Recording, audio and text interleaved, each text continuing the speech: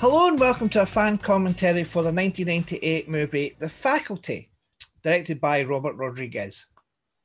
I'm Jimmy and I am joined by my good friend Jen. Hello, Jen. Hello. We are going to watch the movie together. We have it paused after the Dimension Films logo.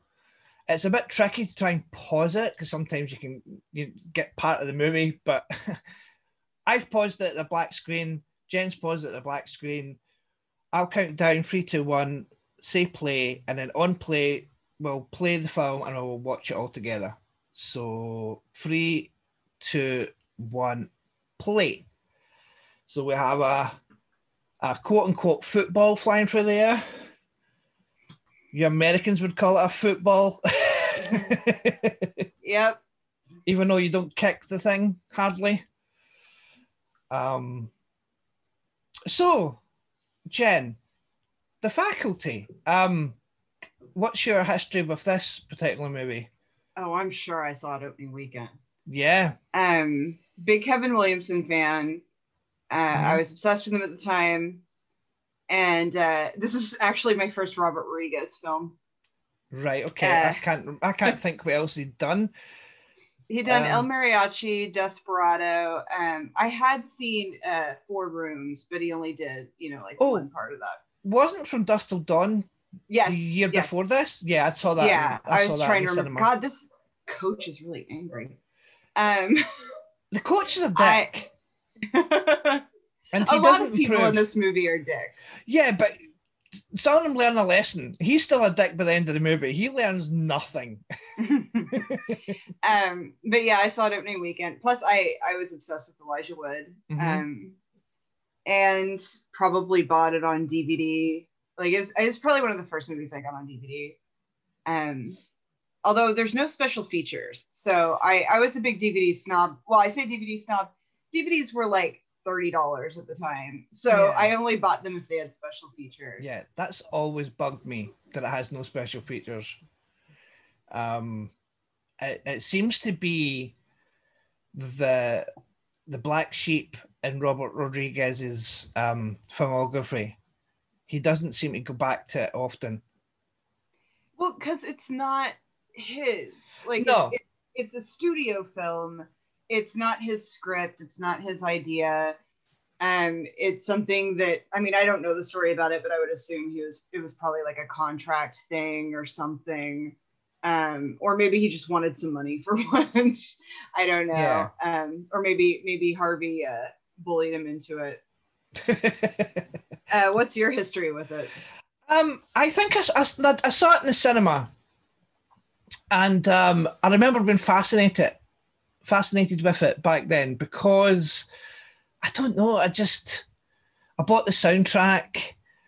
I just loved the actors in it. I just loved the premise, and because I really like sci-fi anyway, and horror, so I was just sort of intrigued by it. And I remember having, 2 seconds before I get into that. She says that maybe we can use last year's set from Our Town, but Our Town famously doesn't have a set. So that's a gag right there. That's quite clever. Before we go on, I just want to tell you, I know why there are no special features. Why? So the budget for this was $15 million, which isn't much. But opening weekend, it only made $11 million. Right. And overall, like worldwide, it made $40 million. So I'm going to say they didn't want to sink any money into anything else having to do with this movie. Yeah, but there's movies that have like failed that have special features on their DVDs. But we're talking about early days. And this wasn't a cult classic or, like it didn't really have much of an audience. No. And back then, especially Miramax, like I remember Miramax didn't do a ton of special features. Like that's not something they were known for. And the ones that did have a ton of special features were like Kevin Smith movies. And those special features they carried over from Laserdisc. Yeah, but remember though, Jen, we did a podcast recently for Cherry Falls, and that's failed spectacularly. That made like hardly any money. and that still gets special features. Yeah, but that was even like a couple years later. Like this is like right when people aren't buying DVDs. No, like but you would think that they would revisit it at least for the Blu-ray release. I mean, this movie needs to have a special edition. It needs it. We need interviews, and we need, just insights, and because oh my god, sorry, there's violence. Yeah, there's violence and scream. By the way, like when he talk about the film, he says, "I've always wanted to do that." When he sticks a finger in her hand, and it's like, okay, maybe get a hobby coach, because that is a really weird, thing to want to do in life. Mm-hmm. But this opening sequence is really quite tense. Yeah. I remember first time watching it, I had no idea what was going to happen. I guessed the identity of the Queen straight away. I don't think they really try to hide it while actually trying to hide it. It's strange. But I remember some of the marketing. And there was when I was at college, I was doing a thing for advertising class, and we had marketing and advertising class, and we had to look at an advert in a newspaper. Just pick an advert in a newspaper and then talk about it and stuff, why it's, how it's selling and the product to people. And I used one of a newspaper advert for the faculty, because I'd seen the film, and I pointed out that it's a poster. It's like the widely used poster of the school in the background, and then you've got the people like Zeke's at one side, and then it goes down. Usher's on the other side for some obscure reason, and then it goes down, and Mary Beth's right in the end, right at the back. But there's like a line of light that comes down from the sky, and it's sort of shining on Mary Beth. Mm-hmm. For some reason, it looks like it's shining on her. So I said in this thing that this poster gives away who the Queen is, and I got top marks, so that was good. Yeah, that was actually that was the story of my history, part of my history of the movie. That was back in '98, so I'd seen the movie by then. So I went to the cinema and saw it.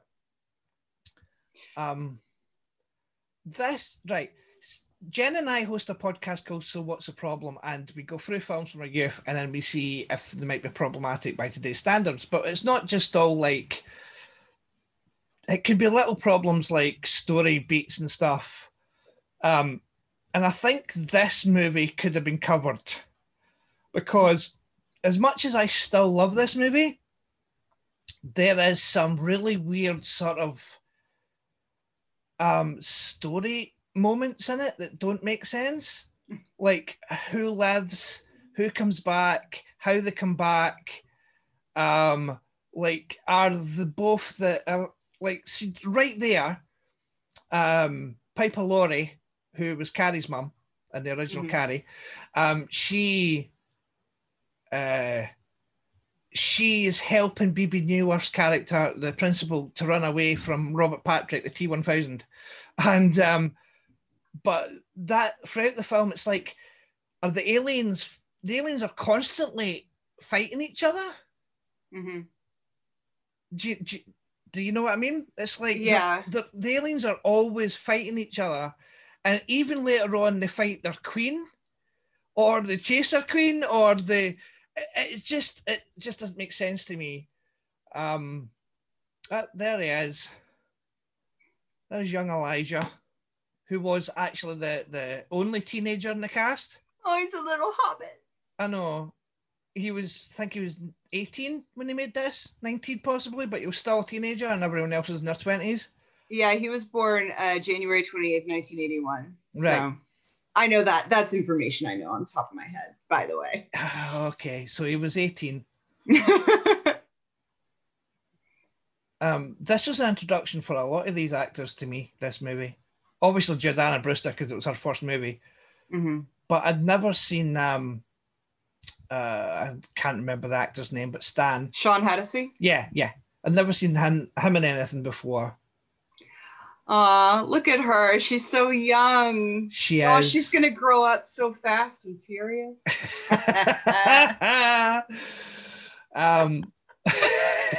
Sorry, I find myself hilarious. No, Jen, please don't ever apologize for being funny. Yeah. So,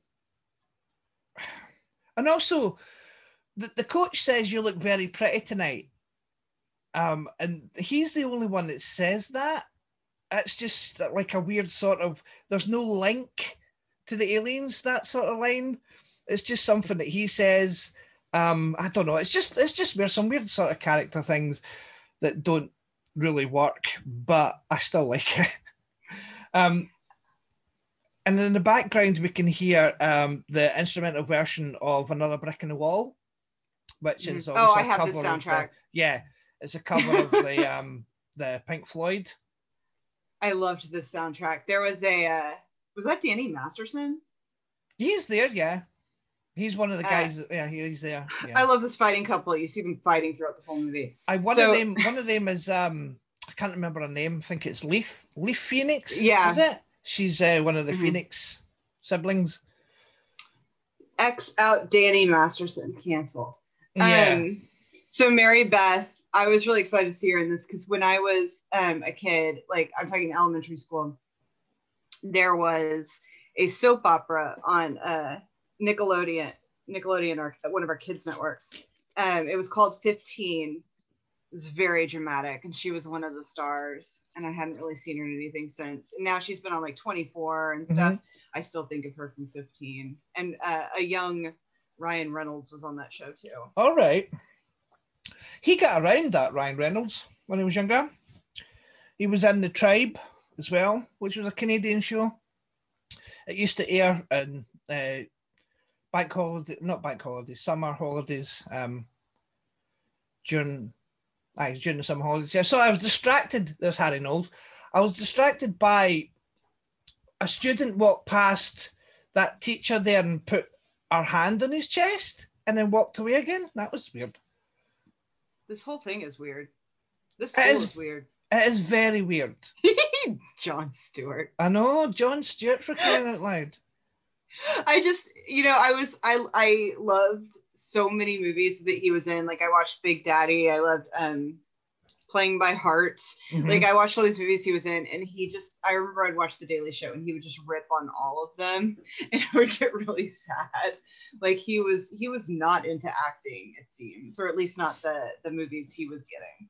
No, he didn't seem to enjoy it, but the cast of the faculty, like the actual faculty, is very impressive. It screams 1990s. This entire movie screams 1990s, but it's a great cast though. It is. It's so dark. Like it makes high school look like the hell that it is. Like that's what I appreciate, because you have so many movies. Like you'll watch something like She's All That or 10 Things I Hate About You, and there's like all these rich kids, and there are these cliques where people seem pretty happy, and they have their school dances where people are having a good time. And here it's just like no one seems happy at all. Mm-hmm. And that's high school, right? Yeah, absolutely. That's what it's like for a lot of us. Yeah. Oh, I love Piper Laurie. Yeah, she's so good in Carrie. Did you know that she thought that was a comedy? What, she thought Carrie was a comedy? Yeah, like she thought her character, like that's why she plays it so big, because she thought it was supposed to be funny. Yeah, true. I think I did hear that actually in the commentary for it. Famke Janssen. This is another thing I don't like about this movie, and I do love the movie, honestly, is the relationship between Zeke and the teacher. It's a bit strange. They pass it off because he's repeating his senior year, so he's 18. Mm-hmm. But it's still a bit strange. Okay, let's talk about Kevin Williamson and the fact that he must have known a kid who had an affair with a teacher, or possibly he did, although I doubt he did, because on Dawson's Creek, immediately from the first episode, you have an inappropriate relationship with a student and a teacher, And then you have this, and it's just like, I think he witnessed something in high school. And I'm sure if I Googled it, I would probably find an interview where he mentions it. But yeah, I think about that sometimes. One thing I really want to talk about with this movie, and this is my biggest problem with the movie, but I also understand get your money where you can, right? Like Dylan and I are watching Chuck right now, and Subway sandwich restaurant plays a huge part in the third season because they saved it. Like they funded a lot of it. So I don't really have that much of a problem with product placement, but this movie, their wardrobe was made by Tommy Hilfiger. Mm-hmm. And there was a whole Tommy Hilfiger ad campaign based around this movie. And what drives me crazy is you have characters like you have Clea Duvall, mm-hmm. like the goth chick, wearing Tommy Hilfiger. Yeah. It drives me batty. That is something I never noticed, though. I mean, a lot of people wouldn't notice that. And if they don't know it, then... Because there's like a little Tommy Hilfiger logo. Mm-hmm. I think it's like red, white, and blue or something. And I might not have even noticed at the time, at least not as soon as I did, except the campaign was huge, like, especially in teen magazines. And I read all the teen magazines. So I would see these huge spreads with the entire cast in like 17 magazine. And so I was very aware of it watching the movie, and it was annoying. Well, they're doing the whole teen movie or teen high school TV show thing with having all the background extras look like nothing like teenagers. Mm-hmm. So at least they're doing that right. Well, that guy behind Claire Duvall, he's not 17. There is no way he's 17. He's working hard on whatever he's doing, though. He is. He is. He's probably drawn a penis in the desk or something. Oh, Clea Duvall. She has a movie coming out that she directed that looks really good. All right. Well, obviously, I knew Claire Duvall from that episode of Buffy. So I had not been able to watch Buffy at this point because we did not have the WB here. That's right. I remember you telling me that before. This might have been my introduction to her. Yeah. They all look so young. That's because they are, but I have this mental block in my head, and it's hard for me to find anyone who knows what I'm talking about. Okay. Where me. If I watched something when I was a teen, like when I watched this, all these actors are older than me, right? Like Elijah Wood was probably the same age as me when he filmed it as when I watched it. Mm-hmm. They're all older than me. So I'm thinking of them as these older actors. So even watching it now, 22 years later, they still feel older to me because they were at the time. Does that make sense? Yes. Okay. It's like if you look in a yearbook. Do you guys have yearbooks? Do you do that? Well, no. But I think they started doing it occasionally. Some schools will, but they started doing it after I went to school, because I remember when I went to college, that a couple of the younger people there, because I was 21 when I went to college, there was a couple of like 17-year-olds. I know, he's so young. 17-year-olds, and they talked about their yearbooks. So I think they just started doing it around about 1998, roughly. Well, like if I look at a yearbook, like somebody else's high school yearbook, everyone looks so young, right? Like they look like children. But if I look at my own high school yearbook, like people look young, but it doesn't feel the same, because it's like I knew them then. So they look like, I don't know, I feel like they don't look as young.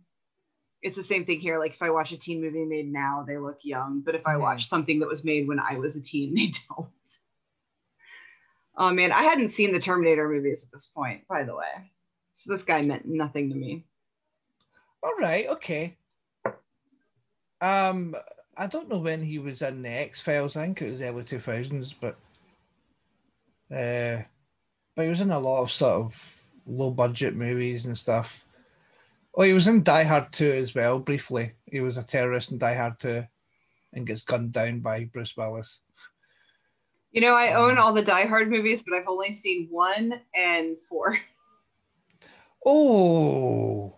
And I've seen Live Free Die Hard so many times. Oh dear, I'm sorry. I like it. Oh, it's bad.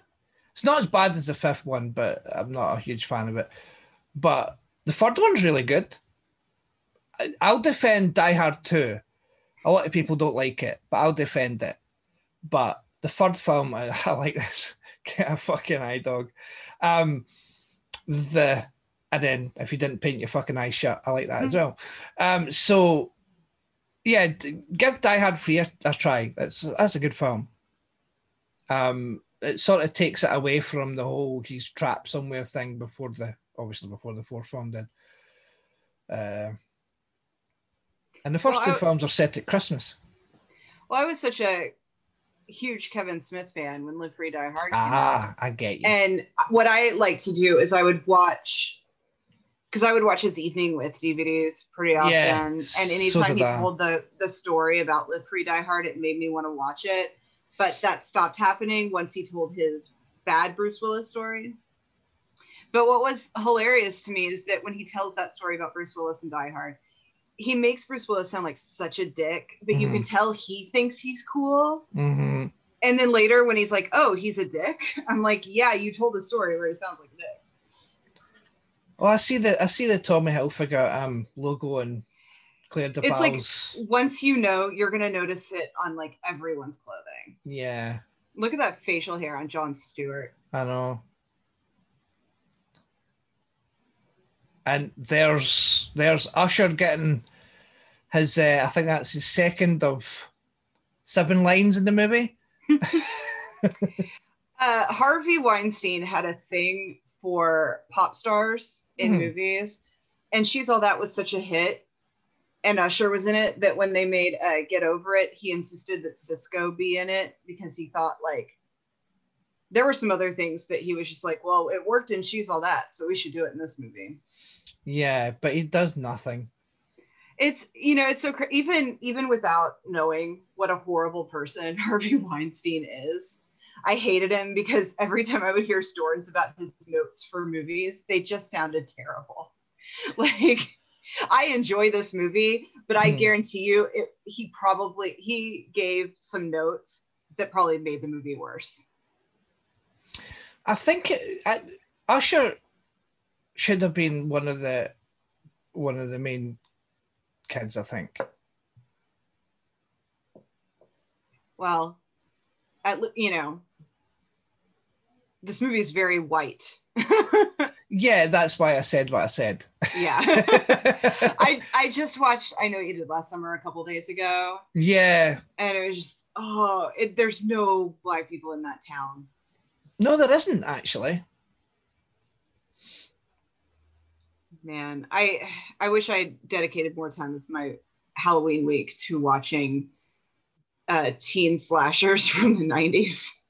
The big 40-year-old guy with the goatee behind Jon Stewart just looked at the camera. So, but I don't know. I don't understand why it splits in two, why it replicates. I don't understand that. But teacher cursed, man. I know.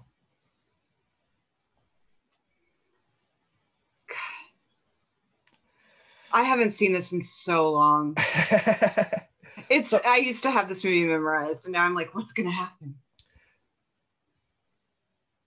I like that. That's good sort of foreshadowing there, kind of thing. It's like it's trying to replicate our hand. Mm-hmm. I'll give, like, what's his name again? Stan? Sean Hattasey. Sean Hattasey. I know that, but I just can't seem to get the name out of my mouth. It's weird. Sean Hattasey, right. I'll give him this. He didn't, like, bulk up for this movie. Mm-hmm. We see him get into the shower in a minute, and he just looks like a pasty white guy. He's not exactly built for a football player. So, well, because in the 90s, this was buff, right? Like, well, I doubt he was buff because he's not even really. He doesn't have any muscle. I'm just saying, if you look at teen stuff from the 90s and look at teen stuff now, it is ridiculous. Oh, yeah, absolutely. The standards that they have to live up to these days is horrifying. That everybody has to be buff. But I mean, even back then, like Xander and Buffy had to be. It's not the same extent as it is now, but he had to be sort of relatively buff back then. But it looked like the kind of buff where like he could still go out and like eat cheeseburgers and stuff. Yeah, he wasn't. Whereas like you look at Chris Hemsworth and you're like, did you let yourself eat like a leaf today? Yeah, like Chris Hemsworth was in a soap opera called Home and Away. It was an Australian soap opera, and he played a teenager in it called Kim. And he was still in high school, and he was buff AF. He really was quite. I mean, look at this though. That's not buff. But he's somebody who body. I think this is better. He probably works out though. Yeah, okay. It's just not to the extent that they have to these days. I hate this scene, by the way. I'm gonna have to look away. Why? Because I don't like bare feet, and I just hate it. I just hate it. I hate this scene so much. And then when her hair starts to fall off the scalp, I just really don't like it. But yeah, I'm not looking.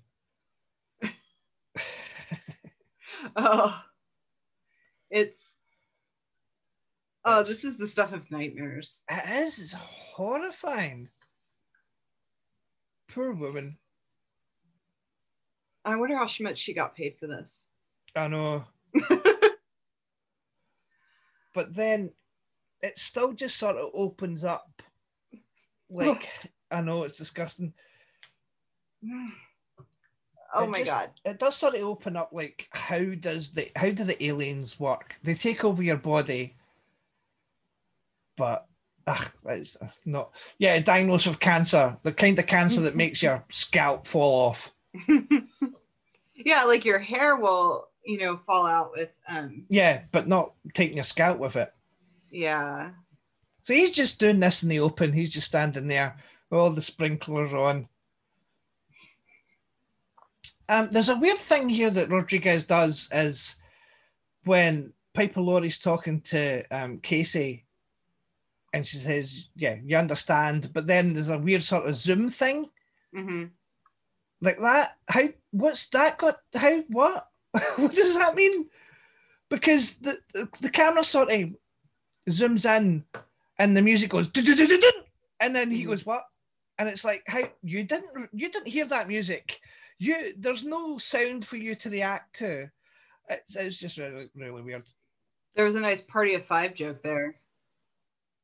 Well, the nudity of Jennifer Love Hewitt and Neve Campbell. They said "party of prettiness." Yeah, and also back then, those two actresses were like notorious for not actually getting naked.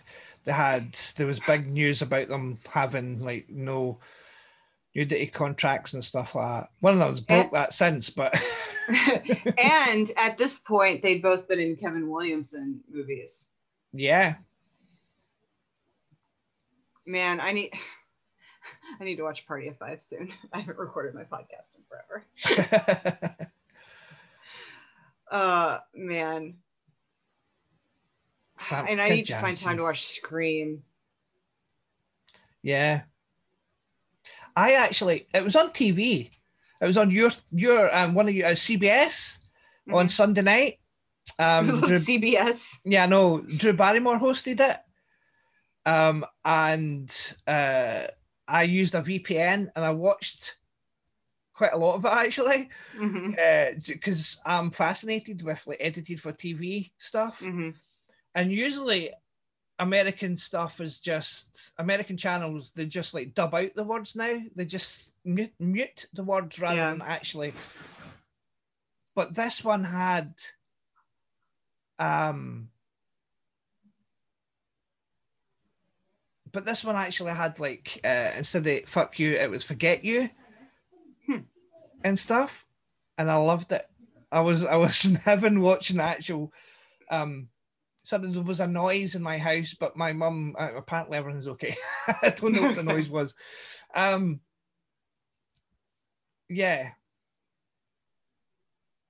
Yeah, I'm not a super big Halloween person. No. So I don't, and I'm, I know people who start like October 1st, they start watching horror films and stuff. And then just in the days before Halloween, I casually want to be watching slasher movies or something. And sometimes I wish that it was like Halloween season started on Halloween and then you had a week or two after that. Yeah. Then I'd get into it, I think. But I mean, I usually I would watch a horror movie a day in October, but this year, the world's scary enough. Oh, yeah. I just got a notification pop up on my phone. It was an article from Slate, and it says, movie to Canada won't save you from Trump. And that right there, that's a horror. Yeah. That's a horror film. Oh, man. Yeah. They make a lot of noise going into this closet. I'm amazed that they don't get caught straight away. I like this when she just throws the water in her face.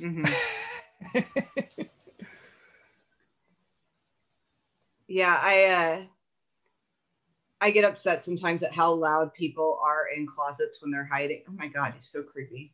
That is really creepy. Oh God. It's these little moments where I'm just like, this contributed to men thinking creepy behavior is normal. Yeah. Because Elijah Wood's supposed to be our sweet, nice guy, right? But that's the only time he really, I mean, that's the only time he really does anything like that. I mean, yeah, but it's still gross. And he's hiding. Of course it is. There's clearly something super weird going on here, right? And these teachers are being creepy and they're hiding and they don't want to get caught. And he's like, wait, I got to sniff this hot girl's hair. Yeah.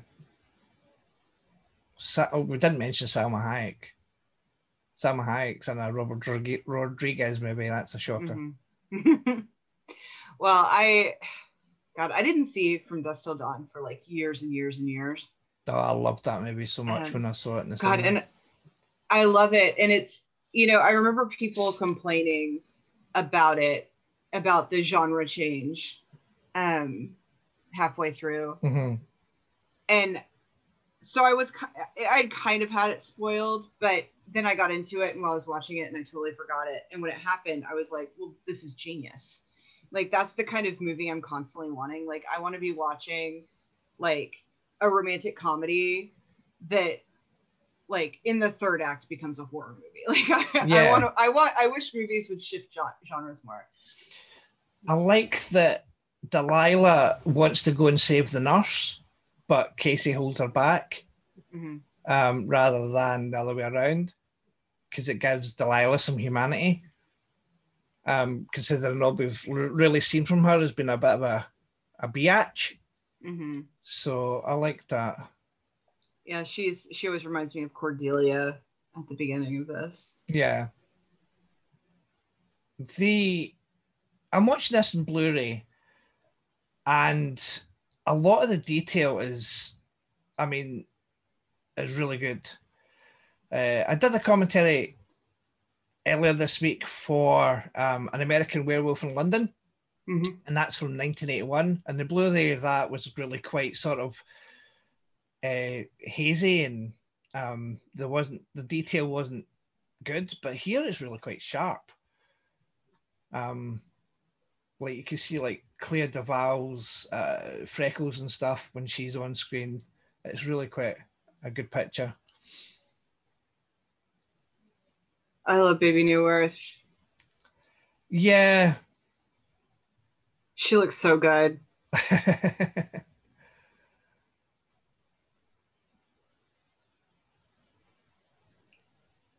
Man, I would not fare well in a horror film.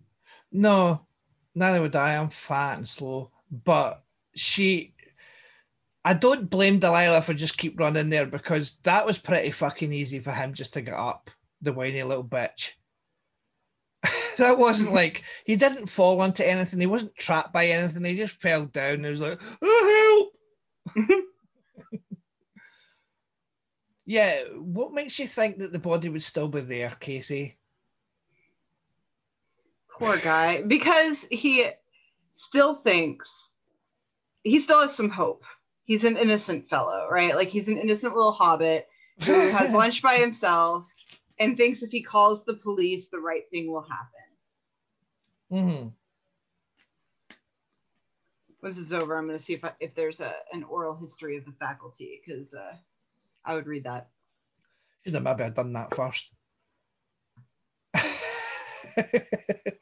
Then you would have had some knowledge to part on me. Yeah. I just want to keep doing commentaries for the rest of my life. I really enjoy doing commentaries. I want to cover lots of movies and stuff that we wouldn't really do in the podcast as well. I think it's a good idea. Because if I had my way, the podcast would all just be horror movies. So it's best if we... And if you had your way, it would all be teen movies. Well, that includes teen horror movies. Yeah, that's very, very true. Very true. God, I love me some teen angst so much. I was always wanting to do a horror movie, a horror podcast, like horror movies and horror TV shows and stuff.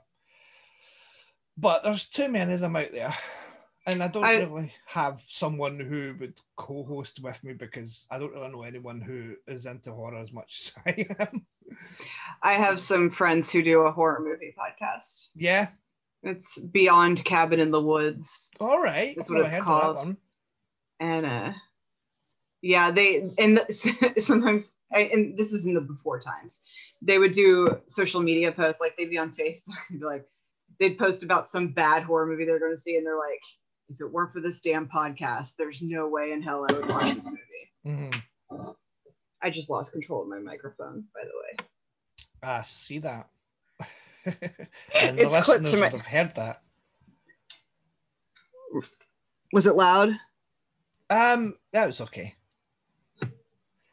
If it was loud, listeners, we apologize. If we blew out your ears, we're sorry.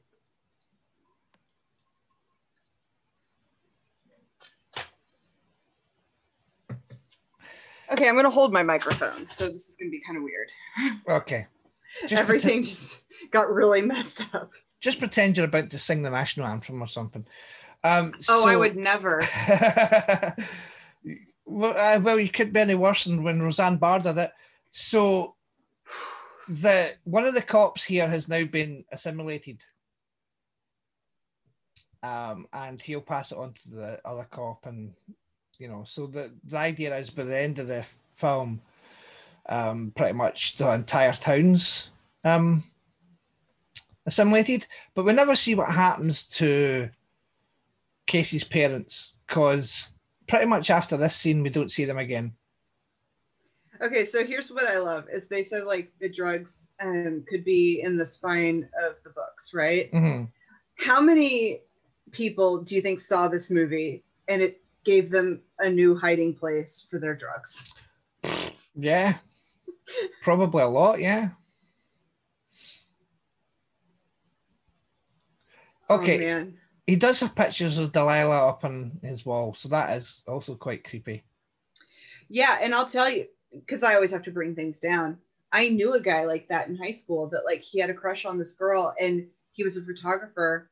And one time we went to his house and he had like all these pictures of her hanging there. Mm-hmm. But like, we're so conditioned to make excuses for people or to accept weird behavior, right? Yeah. So everybody kind of laughed like, oh, he's just creepy. But he's sexually assaulted multiple women. So. Jen! I'm sorry. I know I'm so dark. But like. Every single time. This is the year 2020. Yeah, true. I can't keep lightness in my head. I'm sorry. True. Especially when I'm less than a week away from this election being over. That's true. Like he's got an old Apple computer. Yeah. Like the fact that I'm functioning at all right now is impressive. But anyway, my point is, if you see a guy with a bunch of pictures of a girl that he's They're clearly been creepy. stalking, maybe you tell someone. Yeah, of course. Elijah Wood's stunt double who fell off the roof there is about 2 feet taller than Elijah Wood, and it was very clearly a different human being. God, Elijah, he is about, like, he's doing this silly teen movie that he's only doing because he loves Robert Rodriguez and he wants to work with him, right? Yeah. It's so interesting to look at this guy and know that he's about to spend 3 years in New Zealand making these movies, these Lord of the Rings movies that are what he'll be known for. Yeah. Right. So how were the faculty actually there at that point, or did he imagine it? Because they disappeared very, very quickly when his dad came out. I don't know. I wish more writers would think through what they're doing. Like, yeah. If you have the faculty there, like, I want you to have really thought through whether or not they're like, even if you don't have an explanation in the movie, if I ask you a question on Twitter, I want there to be an answer that isn't just you making it up right there. It's the same thing. Like, you're gonna put, Ghostface in the bushes near Tatum's house. Mm-hmm. I want you to have an actual reason for why that would be happening. And I don't think Kevin Williamson has reasons for these things. No. So his dad's been assimilated then, or at the very least is going to be. But pretty much everyone does, apart from the core. I'll say this though, like, I mean, Tommy Hilfiger aside, these teens are dressed like normal teens. Yeah. Like, it's a lot of people wearing just like shirts and jeans and shit. Like, the thing I hated when I was in high school is you'd watch these movies where everybody was dressed like mini adults, and girls were wearing like crop tops and short skirts. And I mean, maybe there's some school somewhere that allows that, but at my school, it's like they had the rule of, like, you have to put your arm straight down your side, and if your skirt goes above your fingertips, you have to change. Yeah. Like, there's dress codes. Mm-hmm. That's true. Delilah's smart because she has glasses. Yeah. I was quite lucky when I was in high school because we were allowed to wear whatever we want. But then when I left high school, they implemented a uniform that you had to wear. So I was quite lucky. Right. Well, right. I have a question about Delilah. Okay. When was Delilah turned? I don't know. Because is she turned right now and she's just faking it? Mm-hmm. Does she get turned in the scene with Jon Stewart where the little things his fingers are going towards her and Mary Beth grabs her? I just don't know when she's turned. It doesn't make any sense when she's the one. And then her and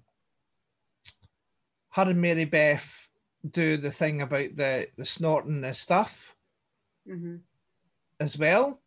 It doesn't make any sense, but it's still a fun movie. I mean, Mary Beth's like an evil sort of alien queen who wants to take over the world, but she still wants Stokely to find love. And isn't that the main thing? She still wants Stokely to be happy. Yeah. I don't know if I like this stuff about Clea DuVall's character. What, that she's a lesbian, but she's not a lesbian. Everybody thinks she's a lesbian, and she gets with a guy, and at the end she dresses quote unquote better. Yeah. And puts makeup on and stuff. Yeah. That's what pisses me off about The Breakfast Club as well. Maybe at the end he should become goth. Instead of her getting the makeover, maybe he gets the makeover. Yeah, or they both just remain exactly the same as they are. Nah, I want to see a guy get a makeover. You want to see a guy have a makeover for a woman instead of the other way around. Yes. Yes, that's what I want. That's the dream now. It's not a dream I've had before, but it's a dream I have now.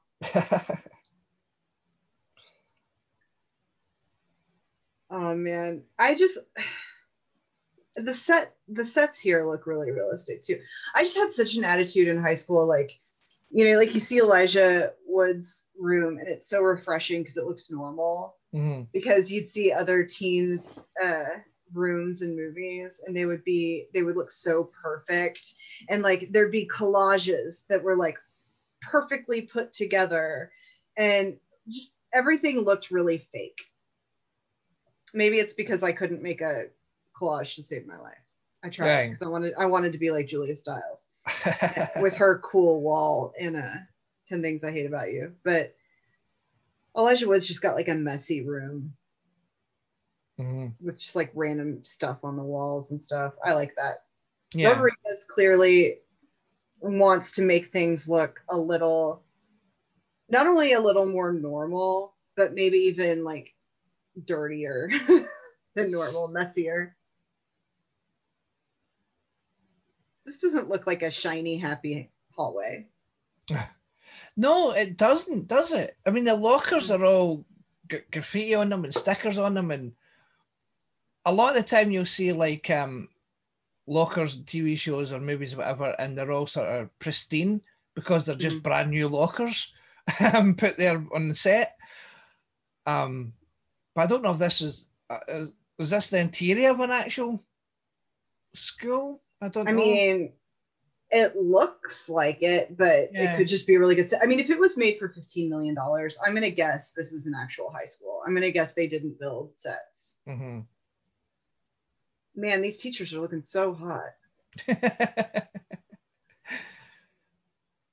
And you know what I'm not going to do for once? I'm not going to look up to see how old they are and see that I'm older than most of them. Because I do that a lot and then I get depressed. What, the teachers? Yeah, like I look up adults. Yeah, I think you're okay with Piper Laurie. So. Well, yeah, but some of them like, what? See, now I'm going to do it. No, don't, serious. Jen. Don't do it to yourself. This bit here where they're going to see the couple that are always fighting, mm-hmm. And she's still going crazy. He turns his head and he's about to laugh. Right there, he's trying to stifle a laugh. So I'm assuming that's the only take they did. Rodriguez just didn't give a shit and just thought, fuck it, I'll just put that in. But he's supposed to be assimilated, but hey ho. Yeah, I'm older than some of these teachers. Yeah, see, you should have done that. You shouldn't have done that. I felt better yesterday about the fact that I do that because I was listening to the Saved by the Bell podcast with Mark Paul Gosselaar, and he was talking about the ages of one of the teachers in the episode, and then Principal Belding, and he talked about like how many years older he is than they were at the time, and he seemed bothered by it, and I was like, stars, they're just like us. Like, he's getting upset about this stuff too. I felt less alone. It doesn't really bother me. I don't think about it. My problem is I think I'm younger than I am. Like, I constantly think I'm like very, very young. And then I'm like, oh, you're 38. And I think it's because we get this idea when we're younger about what old is. Mm-hmm. And then you become an adult and you're like, wait, that's not what it is. Like, adults don't have their shit together. In the same year as this, I think it was the same year as this, Famke Janssen was in Deep Rising. Okay. Which I really enjoy. It's a B movie. And I think the year before this was GoldenEye, which is pretty much what, put her on the map.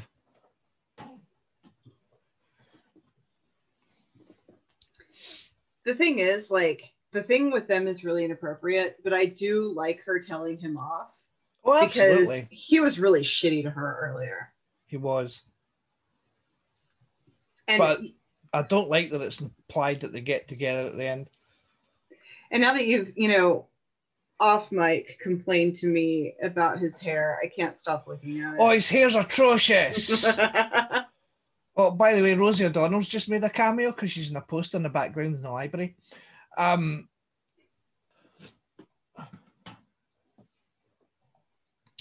So, have you read any of these books that they talk about? No. No, neither have I. I've seen movies based on them. But this conversation doesn't really mean that much anyway, because while they are talking about people getting taken over, like I mean, it's not really the same. There is no pods. There's no like duplicate bodies or anything. It's their actual bodies. So yeah, it's just to show that Stokely has read these and she knows her stuff. Well, and I'm gonna guess it's also a bit of that thing of like, in Scream they talk about horror movies. So yeah. In this, they need to talk about this genre. True. Scream's got a lot to answer for, doesn't it? Mm-hmm. It's got a lot to answer for. So many knockoffs it gets that. But that's how it works, right? Like one movie is a little different, it does well, and then everything else has to be like it. And in this story, this original script came from someone else, and then they had Kevin Williamson come in and fix it or something, I think. Yeah. And so, like, it's one of those things where he could get blamed for trying to do the same thing over again, but for all we know, Harvey's like, here's a bunch of money, come in and do these specific things you did in Scream. Yeah. I have a lot of attitude towards Harvey's producing decisions. I read a lot about him in these days and like around this time, and I just never sounded great. So anytime I see something where I'm like, that's not very original, I'm like, oh, it's probably Harvey. He's a great guy. So here's the part of the core group getting together. Mm-hmm. And the little alien thing is now missing. Dun, dun, dun. I like the scene coming up though with Jon Stewart.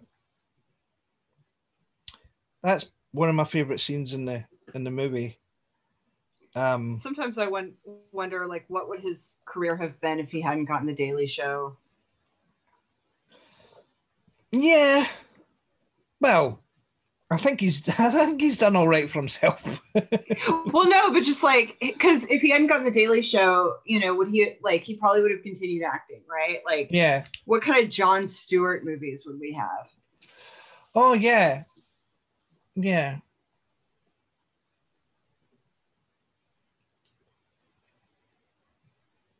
Those are some glasses that Delilah's gone. I like them. Yes, I do. But I hate that they're Look at his hair. Look at his hair. Look at his hair. Look at that hair. Look at it. Look at it, Jen. Jealous. No, I had like my hair sort of, if I don't get it shaved, it does sort of go like that. Mm-hmm. So, but I'm not in a movie. I'm not a teen heartthrob actor. So, brush the fucking hair, man. Look at it. It's awful in this scene. Sorry. In the late 90s, I feel like there were a lot of questionable hairstyles. Like a lot of guys had the like frosted tips. Mm-hmm. Oh, he's gonna corrupt this sweet Southern girl. I know, bastard. How dare he? Dead Like Me. That's the other thing she was on. She's on Dead Like Me. That's right. Yeah. She replaced Rebecca Gayheart. Oh yeah. See, it's gone full circle. Rebecca Gayheart because we did a commentary for Urban Legend. So the other day it occurred to me, I was in the middle of Dead Like Me, like I was rewatching it, but I was rewatching it when I was working out at the gym.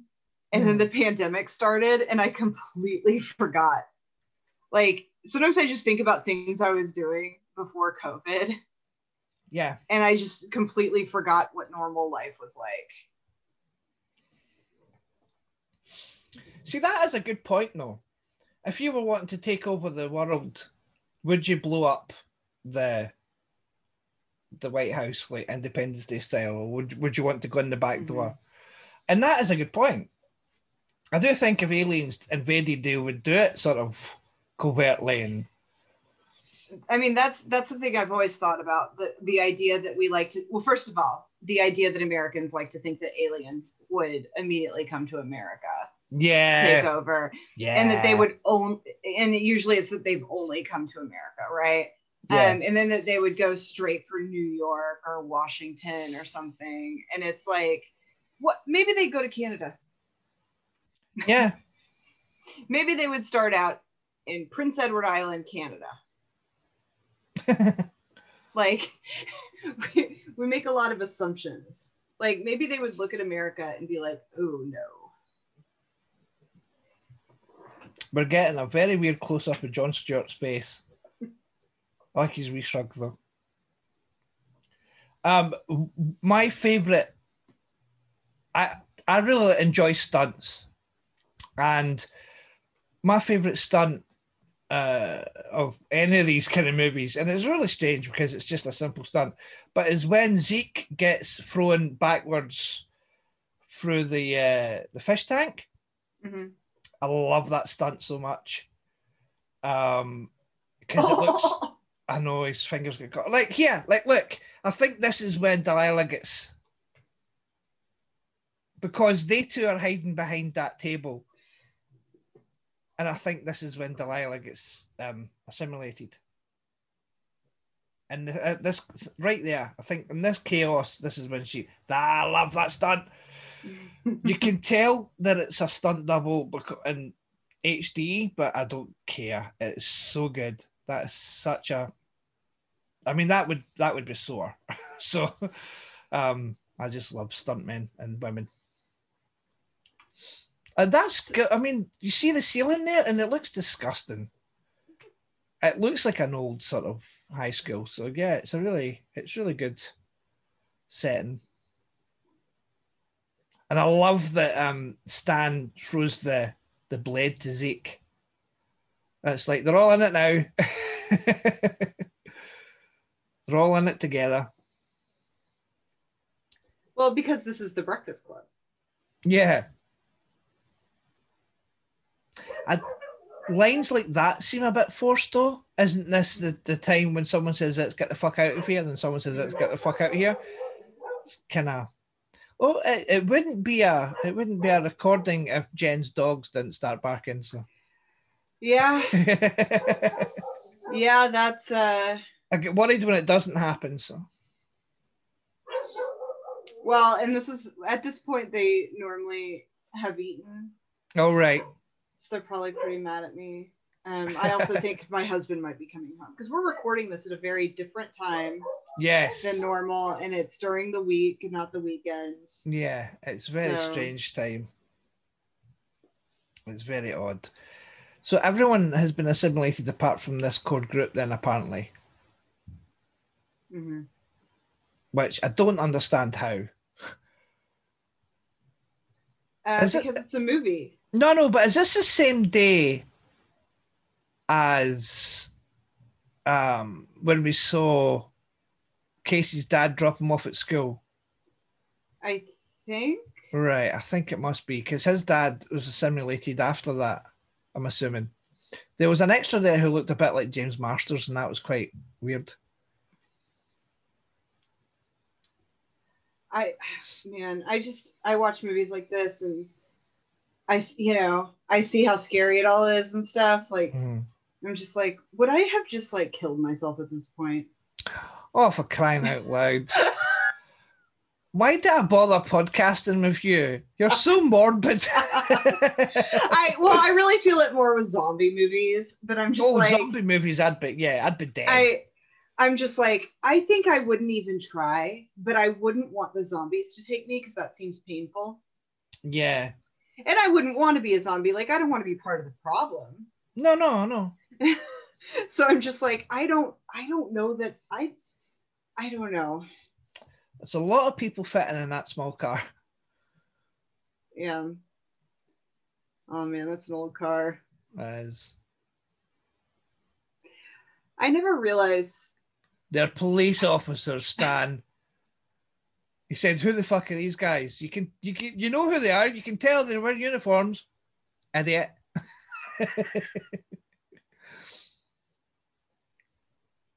Nice houses in this town, though. I was about to say it's a cute house. Because that pretty much looks like Casey's house as well. Oh God, such 90s clothes. I know. I have this theory that the reason why a lot of us like to go back and rewatch things we've seen over and over and like rewatch things we watched when we were younger is because you can't go back and visit those times, and this is the closest you get. Right. Like, yeah, I feel the same about the 80s. like, because I'm somebody who will obsess about like I'll think about the past a lot, and sometimes you think like I wish I could go back to there and see, like, I mean, there's various things, like you would change things or you just want to see if things were like how you remember or whatever. This is the closest you can get. Yeah. Oh, the wee mouse. And he's gonna kill the wee mouse. Well, and look at how smart he is. He's smarty. He's just a bad guy. He is, yeah. And he kills Oscar. I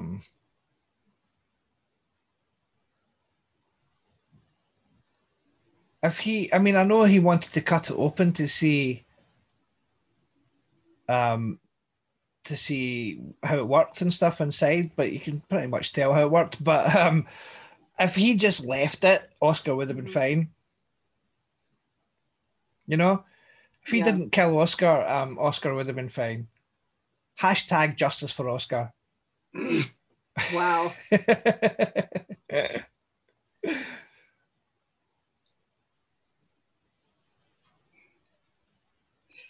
Oh. So, the two aliens who are currently in the room show more emotion about Oscar getting his neck snapped than Stokely, who's currently still human. Yeah, well, they're aware of where they are, the role they're playing. Yeah, they're very good actors. They have to give a good performance.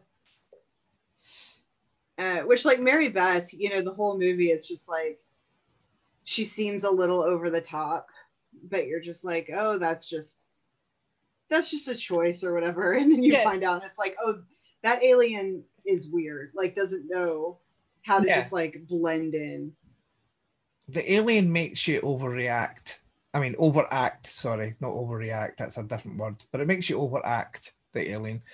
I like where he puts the bit of tissue paper over Oscar and he sort of puts his hand over it like he's petting Oscar. Oh, that's quite cute.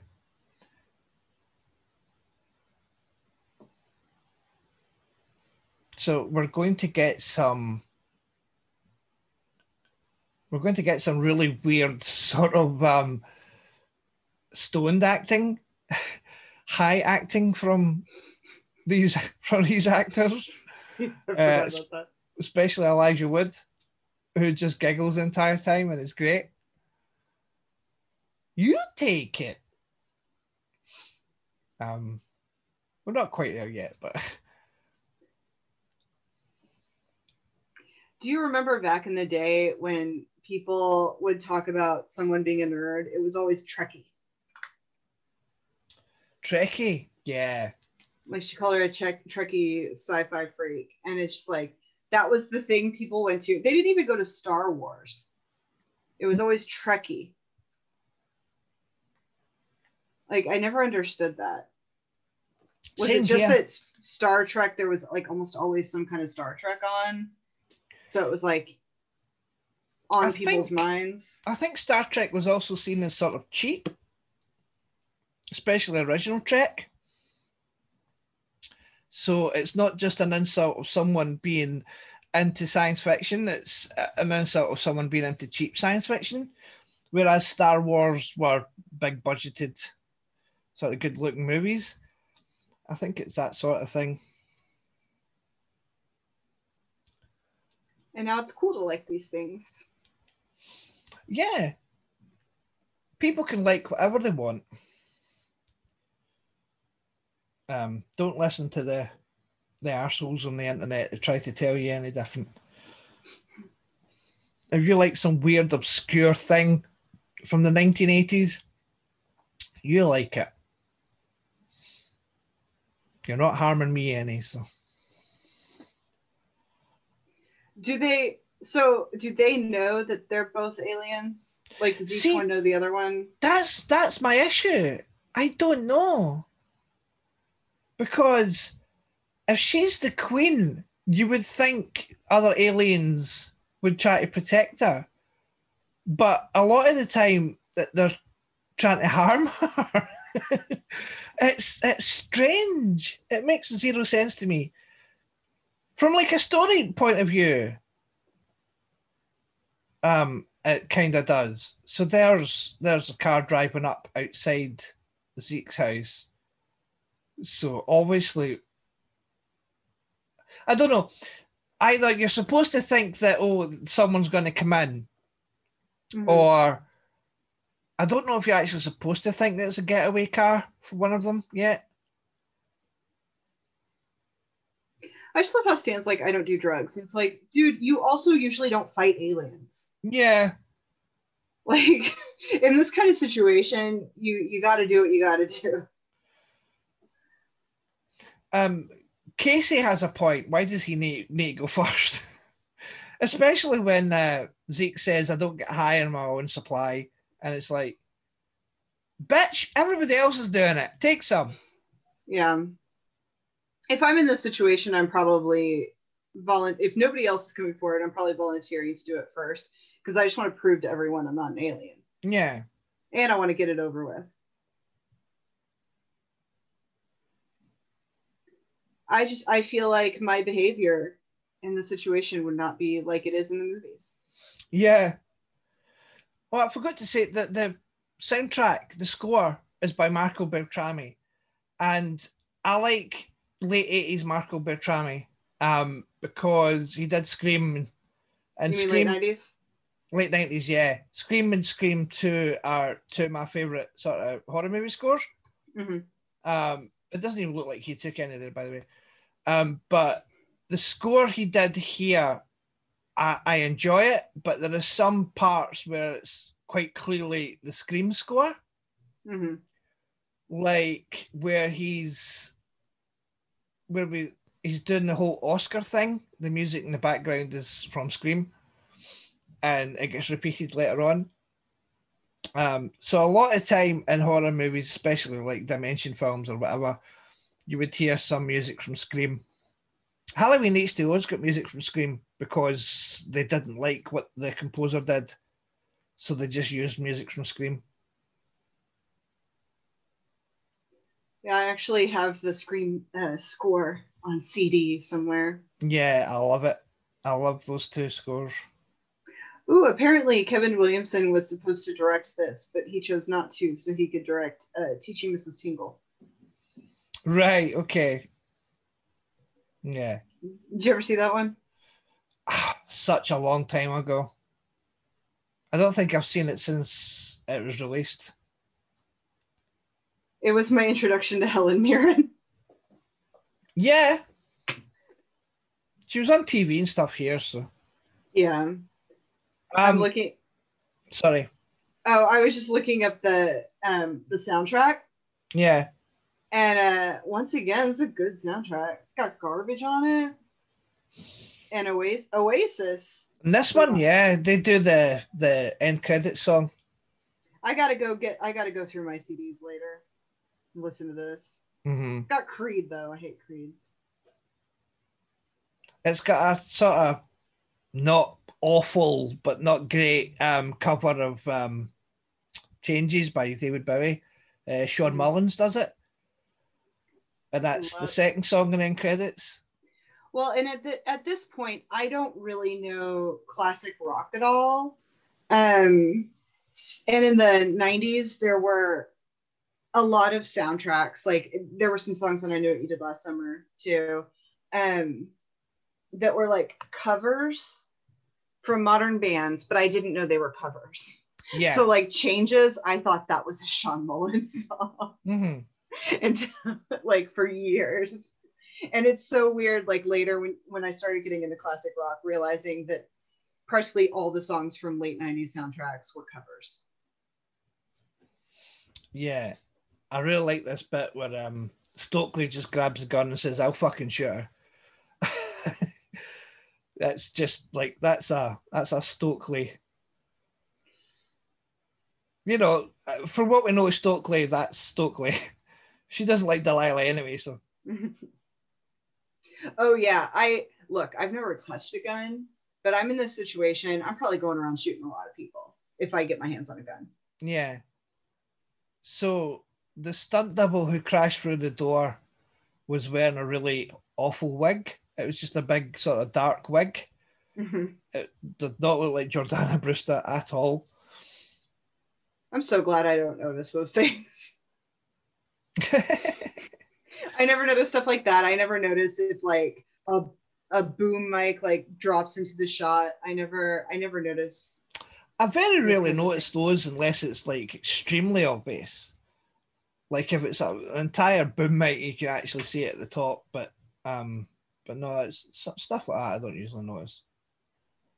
Stunt doubles I notice because they're front and center a lot of the time.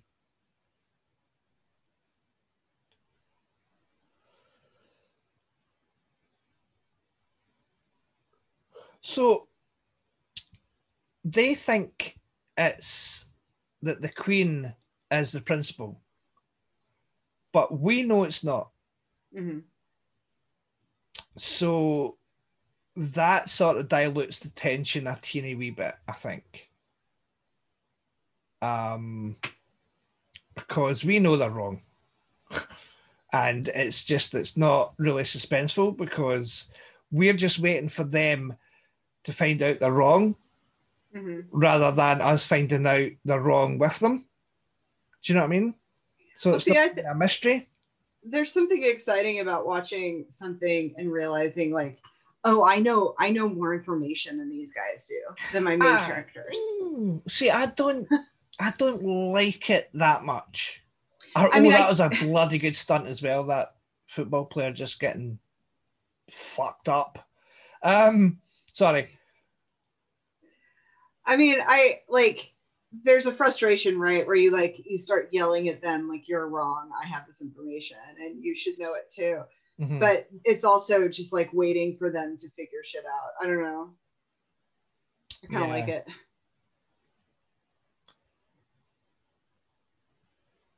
So another Brick in the Wall's playing again, but it's the actual like lyric version.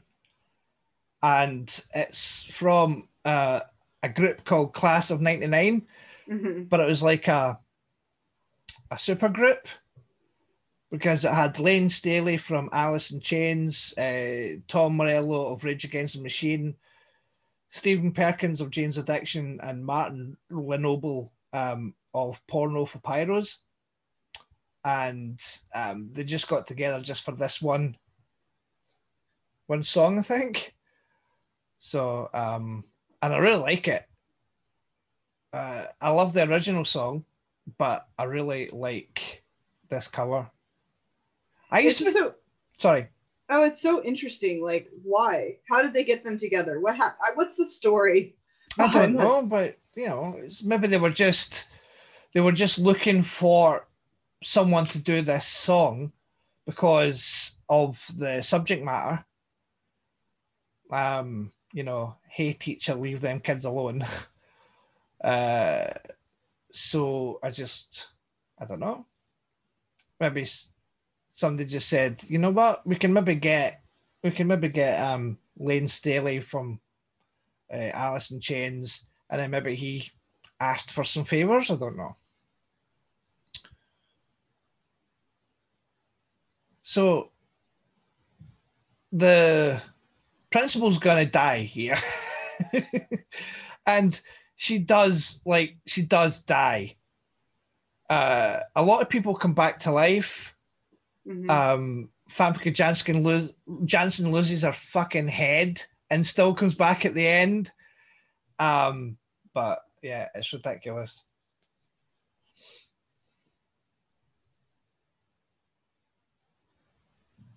I just love Elijah Wood's just had it. I know.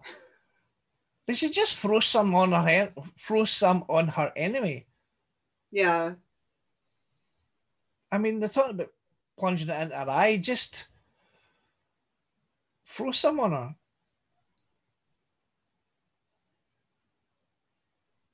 Don't hesitate, guys. Just do it. I know.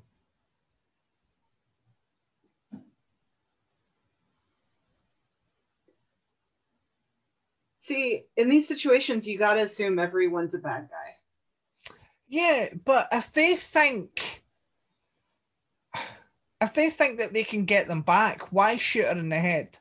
They think she's a queen, fair enough, right? Mm-hmm. But there's got to be another way. Do you know what I mean? If they're wrong and she's not the queen, then they've just murdered the principal.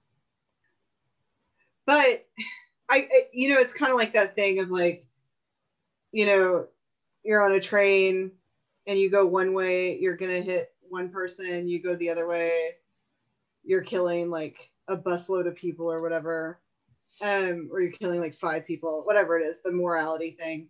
Yeah. If you kill one person while you're trying to save humanity, Mm-hmm. I feel like you can't beat yourself up too much about that because you're trying to save everyone, right? No, I know, but in the context of this, when people come back to life with their heads been cut off, it just seems senseless to me story wise. But that's really quite clever what Mary Beth does. She throws all of the drugs. She gets rid of all of the drugs. Mm-hmm. Because she knows that the drugs are dangerous to her.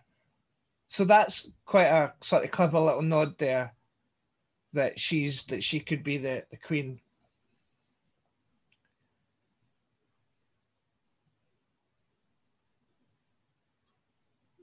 So Stan's going to play the hero and then instantly fail. But at least he tried. Mm-hmm. Oh, poor Stan. Stan's a good guy. Yeah. Oh my goodness. Or did you forget they kissed? I just think it's a really inappropriate time to kiss. Yeah. It's really weird. And he's got to keep his head in the game. I know. I think she's gay and she's trying she's not having a good time with people thinking she's a lesbian. She's trying really hard to pretend to be straight. Yeah. I like Elijah Wood and Josh Hartnett's reactions there to the kiss. They're trying to stifle their laughs because they're still, teenage boys and they think it's hilarious. Oh my God. That's quite freaky.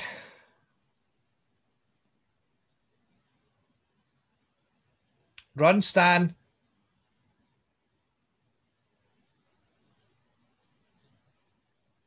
I wonder, so that gym rules there, and I'm wondering, do they still have no smoking signs in gyms now? What Like now? some smoke. Yeah, like since smoking isn't as much of a thing, like, because this is at a time when a lot of your students and teachers are going to be walking around with cigarettes in their pocket. You know what I mean? Mm-hmm. Like in the late 90s. But Mm-hmm. now that wouldn't be the case. I mean, I guess you'd put no vaping, right? Mm-hmm. I don't know. These days, it's really obvious. Like, it's more noticeable to me when I'm watching a movie and there's any, like, even reference to smoking. Yeah. I've never smoked. I just never saw the attraction in it. I smoked for a very long time. Mm-hmm. Apparently, it's not healthy for you. Apparently not. So how long have you stopped? I stopped when, like a year before I had, or I guess it was like around the time I found out I was pregnant with Xander. I stopped. And then I actually relapsed a couple of years ago because I was very, very, very stressed. And Dylan got drunk once and brought cigarettes into our house. And he was just like, oh, this is gross, and didn't do it again. But then I did. But I quit.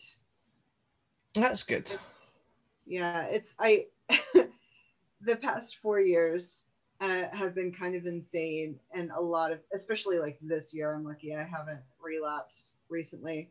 Like, people have taken up a lot of bad habits since Trump went into office. And I did the smoking. I've drank more than I ever drank before, although I'm not as much anymore. And then a lot of people gained a lot of weight, including myself. Like, it's tough times, man.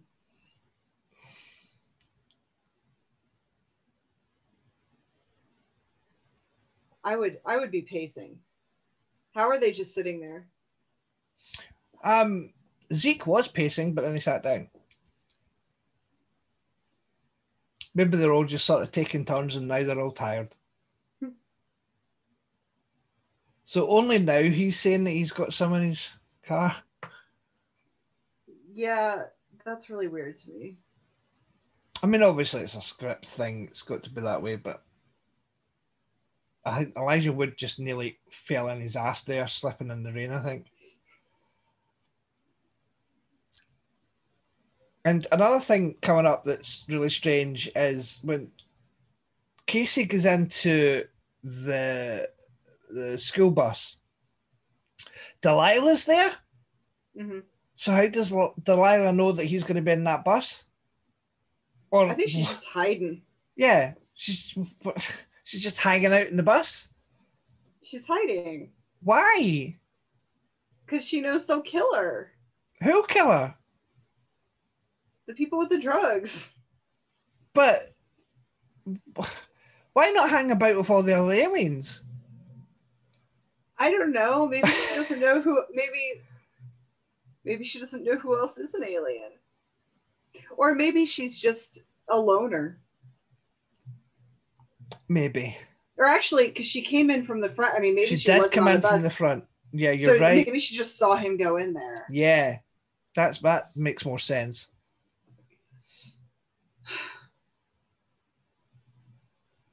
Poor Casey.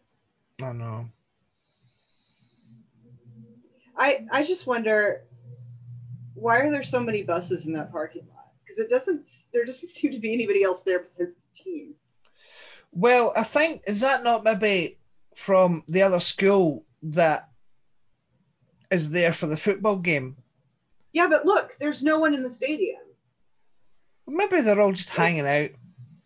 Where? I don't know. I've got no idea. There's a lot of buses there. There's too many buses there. It doesn't make sense. And buses don't get parked at schools at the end of the day. So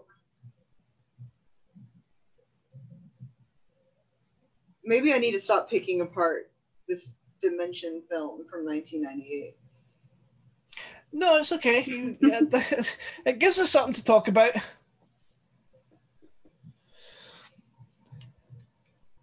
It gives us something to talk about. This makes me so uncomfortable. He was looking in his trunk there, and there's like 6 pens in the front seat. Um, Well, here's the thing. Okay, so I was willing to dismiss the idea that he had a bunch in his car and he forgot, right? Mhm. Like the idea that he has a stash in his trunk. I get that. That might not necessarily be on his mind. But they were in the front seat. Yeah. He was just in the front seat driving there. Mm-hmm. After they figured out that that's going to help, why wouldn't he have grabbed them? I know, it's strange. You think he would take them with him, but you need it for plot purposes, Jen.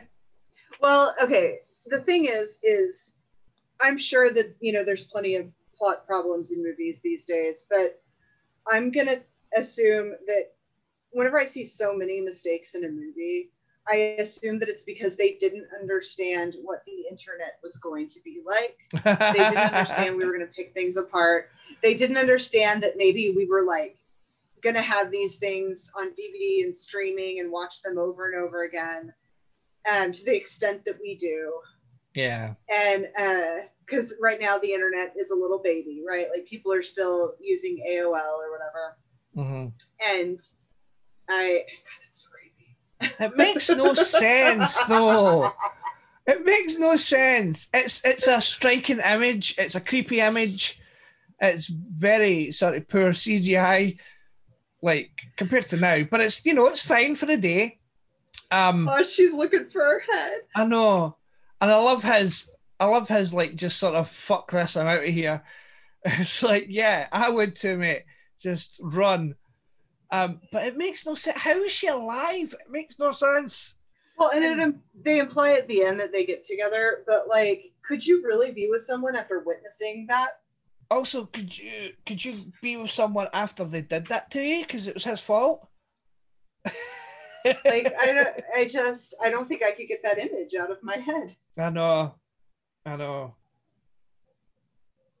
It's like you're really hot and all, but I did see your head sort of crawl about on its own.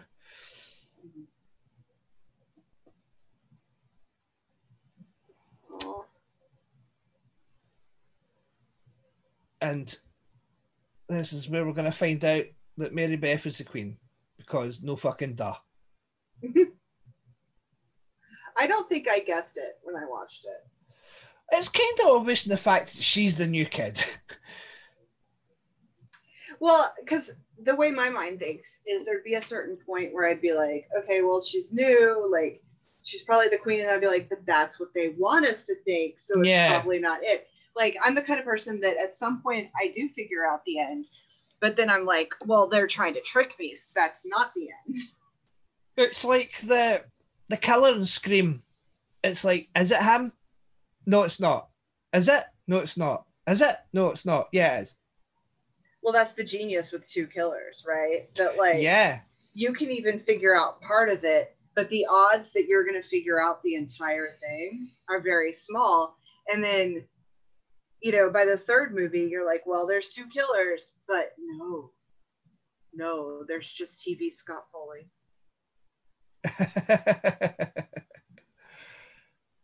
Yeah, don't go into the room with a ton of water. I hate Scream 3.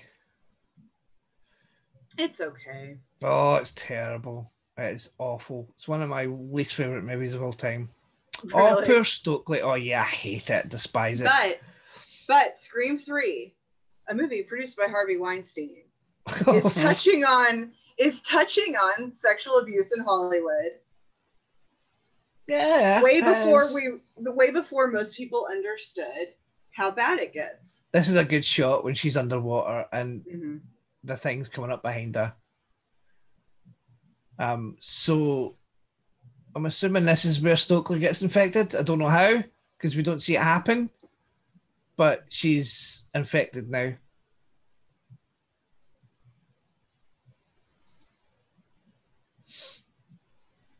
See, I like Scream 3, okay, but I wish, like, I often wonder what these sequels would be like if instead of being like, well, Scream was super popular, so we gotta crank these things out, if they'd been like, hey, let's take some time to really think about the story. And to really like if it takes 5 years to figure out how to make the best sequel we can, then let's do it. But they're just like, no, we got to get it out. But I love Scream 2. I think Scream 2 is great. And that was out the year after Scream 1. Well, a big problem there is that they Kevin Williamson left. Yeah, and true. Once again, because of the Teaching Mrs. Tingle thing, and they brought in Aaron Kruger, and he is not the best. But no, Scream 2, I do enjoy it. It is good, but it's also that thing that drives me crazy sometimes where they're trying to get a sequel out quickly. So they straight up take the formula of the first one, and that's what the second one is. That like, it's like they outline the first one and then change the names of a lot of it. It's kind of like, like if you watch American Pie, the first scene he gets caught masturbating. The first scene in the second movie he gets caught with a girl.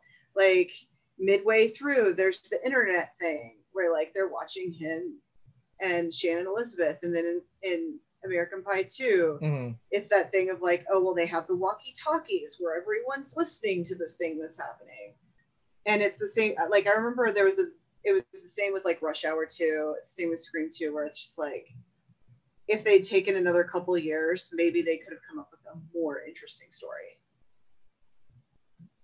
I like Scream 2 a lot. I do too. I'm just saying. No, I know. That's right. Watching this in HD, you see a lot more nudity than I think you're supposed to see. Oh, really? Yeah. But also, Stokely and Mary Beth argue over which one is the alien. Mm-hmm. It still doesn't make any sense to me. And I don't understand how Casey is actually able to move after taking this drug again. So, he's got good tolerance for drugs. Good for Casey.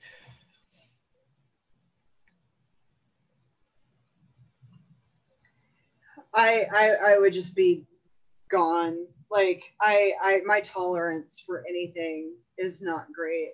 So I'm sure that drug I would be useless to everyone. He does say, I'm seeing two of everything, so. And this is another good stunt. This guy just get launched over lockers. Oh.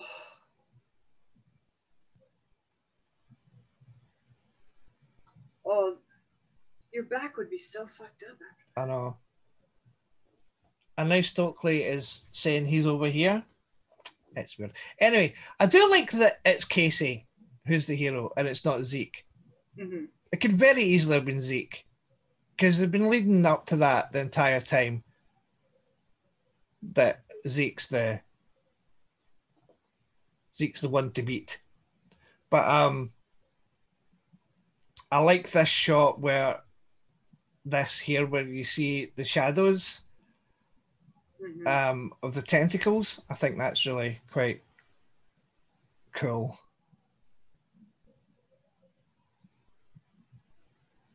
She doesn't need to be nude. She doesn't need to be nude at all. Because when she transformed, her clothes transformed with her. Yeah, HD's not doing this. I'm assuming this is a body double here, but she's not doing her any favours at all. It is a body double. You can see her face very clearly.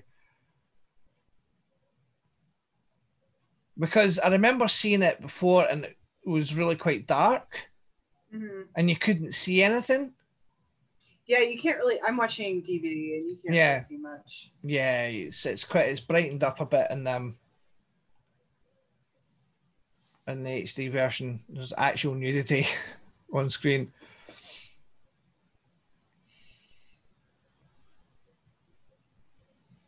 Man, like, she's really just trying to hurt him.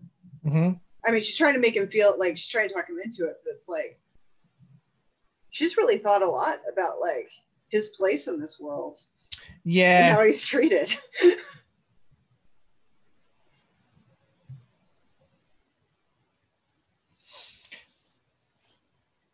And I do like when he's running away and all the lockers are getting thrown about behind him. But, whoa. But that creature looks ridiculous. I think about this a lot. What? The creature looking ridiculous? No, like if I'm in a gym and I'm like on bleachers or something like this, I think about this a lot. Like I think like, and I start to get freaked out. Like, you know, if I see somebody below them or something, I'll think like, what if somebody pushes the button and they go in and somebody gets smashed? Yeah. Like for some reason, this really stuck with me. The thing about this is they don't set up the bleachers at all. Usually in movies, they would like set up the bleachers and you would see them move. Oh, that looked like a heart. You would see them move like at the beginning of the movie or something. Mm-hmm. But here, no, it's just he just kills. That's good though, because then you don't see it coming. Exactly. I'm sick of shots of things where it's like, oh, well, I bet that's going to be important later. Yeah. No, I'm glad it doesn't do that. That looks really painful. All those things in his face. Yeah, because I never noticed the detail in this creature before either. Watching it in HD, it's got lots of sort of like freckles and stuff, and it looks really good. It won't be freckles, but it looks like freckles. No, I look to see like what's Robert Rodriguez been doing, and he did a Lady Gaga video recently. Oh, did he? Oh, cool. He's making a lot of stuff I just don't watch. Right. I think he directed episodes of the From Dusk Till Dawn TV show. Yeah, he did. He did Alita Battle Angel. Yeah, I don't. Kind of came and went. He didn't direct that though, I don't think. No, he directed it. You know who one of the writers is? James Cameron. Yeah, it was one of his ideas. Wait, did he do it? He didn't direct Alita, did he? Yeah. I'm looking at IMDb right now. Yeah. I thought he just produced it like James Cameron did, but there you go. Well, and now I'm more interested in this movie because if anything, like, well, first of all, did James Cameron write this recently? Or is this like something older? No, I think he wrote it recently. And I would like to watch it because this guy does not make the James Cameron movies I want to see. And I'm curious if that is anything like the James Cameron movies I want to see. Because I definitely don't want to see blue aliens have sex. Yeah. See, the coach hasn't changed. He's calling them fuck pukes. It's not nice. He's not a good man. Right, why the fuck is Zeke a football player now? Because he has realized he has potential to be popular. Oh, this is gross. But he's 18. He's he's been held back a year. He's still smoking. I love the smoking. And now she's wearing lavender rather than black. It's because she's found love. Yeah.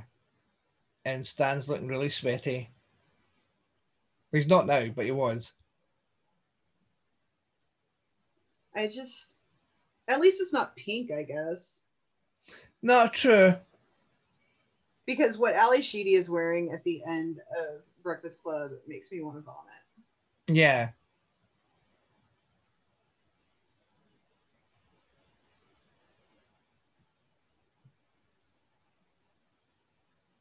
Oh, he's on People and Time. It's yeah, I like that it ends like it's happy, but he's getting hounded, or he's getting to kiss Delilah. Some of the pairings is a bit strange, but now he's getting hounded by the press all the time, and it's not happy. but at least they're not all aliens. The last line is things sure have changed, haven't they? And that's an ADR line, and it just seems sort of out of place because, like, he's saying that to Delilah, who knows things have changed. It just seems a bit. That seems like an afterthought. So we're going to get the boo. We're going to get the cast, and they're in alphabetical order, which is unusual. Not unusual, but it's rare. But I think Scream did that as well, didn't they? Alphabetical order. I think so. And I love this. I love, like, these days it's not as important because you can be sitting in the theater and look things up on IMDb. But, like, when you, in a world where you can't look stuff up, I kind of like at the end that they're like, here's who played each character. Yeah. Also, what happened to Bebe Neuwirth's character? And Usher Raymond's character? They just disappeared. And Jon Stewart's got... No, Usher was playing football at the end. Oh, so he was, sorry. So he went back to school with his hand bandaged up. So, yeah, he just went straight back to school, Jon Stewart. That's right, he did. And I forgot that you say that this was like Robert Rodriguez probably just taking a paycheck, but he also edited the movie because he does do that with all of his movies. So that's more like, that's less like being a director for hire if he's also editing the movie. Usually director for hires would be given an editor as well. So I mean, I'm sure Rodriguez, because he always edits, was just like, this is what I do. I edit my movies. Yeah. I'll direct your movie, but I'm gonna have to edit it as well. Because he was a Miramax / Dimension guy, and I'm sure he had a sweet contract with. Okay, I thought so. Wiley Wiggins was fuck up number 2. With Danny Masterson. Okay, I was like, okay, Wiley Wiggins. He was the freshman in Dazed and Confused. Right. Who was always pinching his nose, and he was also in Waking Life. He's just like, this was filmed in Austin. He's an Austin actor who Linklater worked with. Of course, this is filmed in Austin. Yeah. That's what you'd expect with a Robert Rodriguez movie. Well, that's kind of a weird little movie. I hadn't seen it in a while. Yeah. I like it, but rewatching it, it's just, there's a lot there that's just sort of, it doesn't make sense. Especially Famke Janssen's character having a head again and being alive, and I don't really there hasn't really been any setup with Delilah and Casey. Not as much as there was with Stokely and Stan. Yeah. So seeing them at the end was a bit strange as well, but I still enjoy it. It's a fun movie. Yeah, it's just the thing that I'm learning about these kind of movies is that Scream, I think, really made everything look worse, because as time passes, like as you get older and movies change and you change, you know, you watch movies like this, and even if you like it, it's like, oh, well, there's a lot of problems. Or, you know, sometimes you watch a movie like you're younger and you're like, oh, I still like it, but it's not good. But like Scream is just like legit a solid movie. There is actually a Tommy Jean's logo in the credits. Oh, I see that, yeah. But I think that kind of hurts things when you have this movie that's like, it's still so good. Yeah, Scream is a genuinely good movie. And then, like we learned with like Urban Legend and this, a lot of the knockoffs just, they can be good, but Yeah, none of them can live up to Scream. Yeah, it's just like watching things age. It's just really interesting what ages well and what does not. Mm-hmm. And it is the knockoffs that tend to not age as well. Yeah.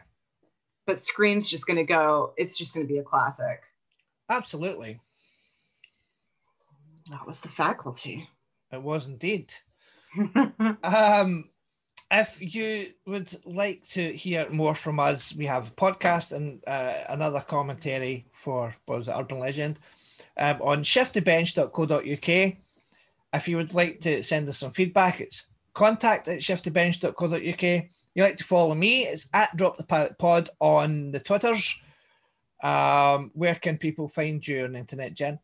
At Pilot Inspectors on Twitter. And sometimes I tweet. Yay! Tweet. Woohoo! Yeah, so we'd like to thank you all for listening, and we'll speak to you next time. Goodbye. Goodbye.